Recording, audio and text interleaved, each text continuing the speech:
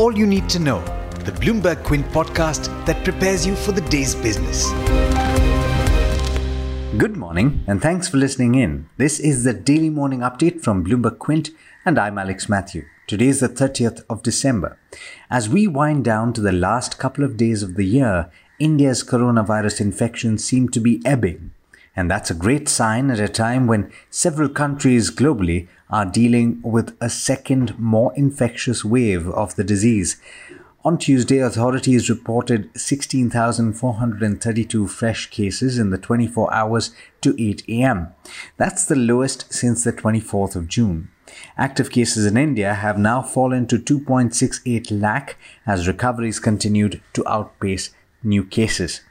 But there's no doubt that the virus has left its mark on the economy and the Indian banking system.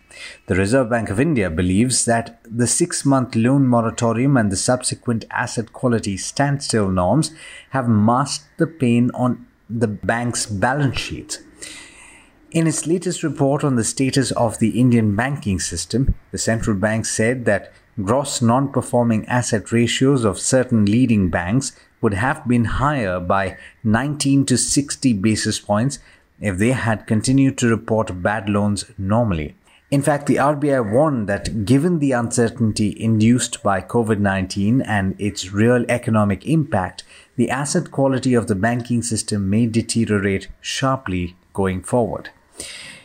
Fewer bank frauds were reported in the first half of the ongoing financial year than a year ago. Bank frauds worth more than 64,681 crore rupees were reported during April to September of 2020 compared with 1.13 lakh crore during the same period a year ago. That's according to the Reserve Bank of India's report on trend and progress of banking in India for 1920. Bank frauds had jumped more than twofold on delayed detection in the previous financial year.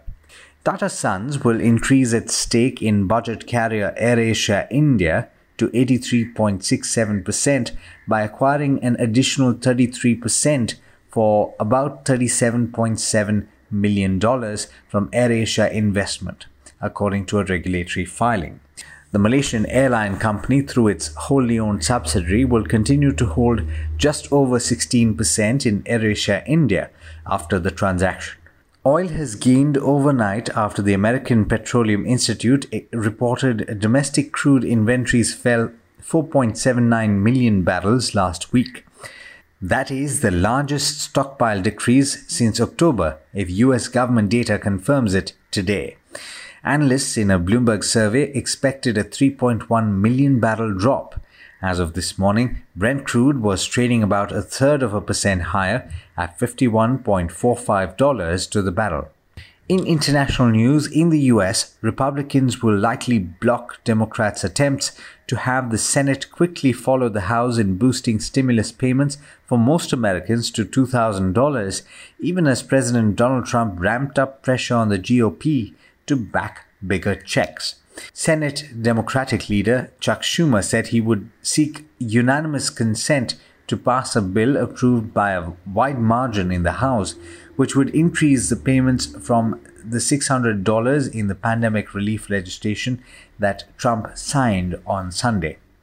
In international markets, US stocks ended lower, with the Dow and the S&P 500 losing about 0.2% each and the Nasdaq falling 0.4%.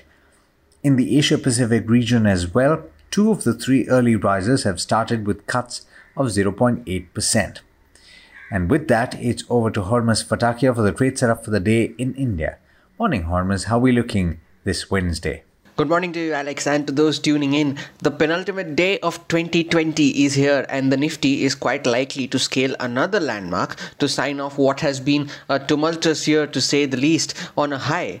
The index closed higher for the 5th straight day on Tuesday, just 70 points shy of the 14,000 mark. In case it does manage to scale the mark today, it would have scaled the final 1,000 points in 25 trading sessions starting the 25th of November.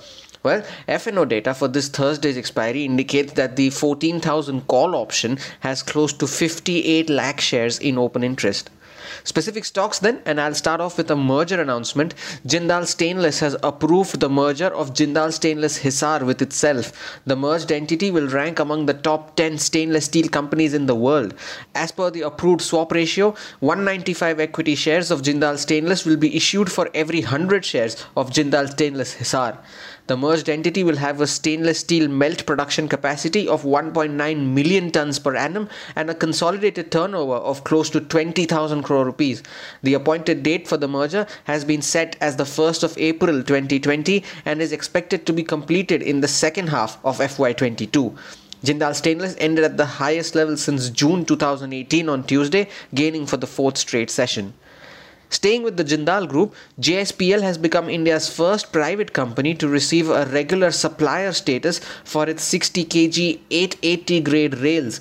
With this approval, the railways, its subsidiary and track laying contractors can source the 60 kg 880 grade rails made at the company's Raigarh plant for their ongoing and upcoming projects. UPL says that it has reduced gross debt by $410 million after it completed the prepayment of 3.25% senior notes which were due in October of 2021. The prepayment was done using the cash on the company's balance sheet. The company stated that it is committed to deleverage its balance sheet on the back of strong business prospects and agri-commodity prices along with favorable agroeconomic conditions. Adani Logistics continues to sell its stake in Snowman Logistics in the open market. The company sold another 4.8% stake on Tuesday, bringing their overall stake down to 6.4%. Based on the September shareholding pattern, Adani Logistics held 26% stake in Snowman Logistics, which was down to 11.2% as of the 23rd of December. The stock, however, ended 13% higher on Tuesday. Some buzzing stocks from Tuesday's session. Sterlite Technologies ended at the highest level since June 2019 on Tuesday with gains of over 6.5%. Timken India is the other stock that I would want to talk about. The stock ended at a record high on Tuesday with gains of over 4.5%. The stock rose for the fifth straight day, which is its longest winning streak in nearly 2 months. And Viniti Organics gained over 6% on Tuesday, the most in over 2 months. The stock ended at a 1-month high. Early ticks on the SGX Nifty showed that the index was little changed at the 13,940 mark. More on the stocks in focus along with a lot more in our all you need to know copy on BloombergQuint.com. With that, I wish you a safe day ahead and it's back to you, Alex. Thanks, Hormus, and as always, thank you all for listening in. This is Alex Matthews signing off. Have a great day. I hope you enjoyed listening to All You Need to Know. Did you know that you could listen to the show on the IVM Podcast app? On the IVM Podcast app, along with this, we have a number of other shows which you think you'll enjoy. Listen to Cyrus Says with Cyrus Brocha as the host. Listen to Paisa Vaisa with Anupam Gupta. The Scene and the Unseen with Amit Verma. Or Shunya One hosted by Shiladitya Mukhopadhyay and myself. Check out the IVM Podcast app to get more talk content that you will enjoy.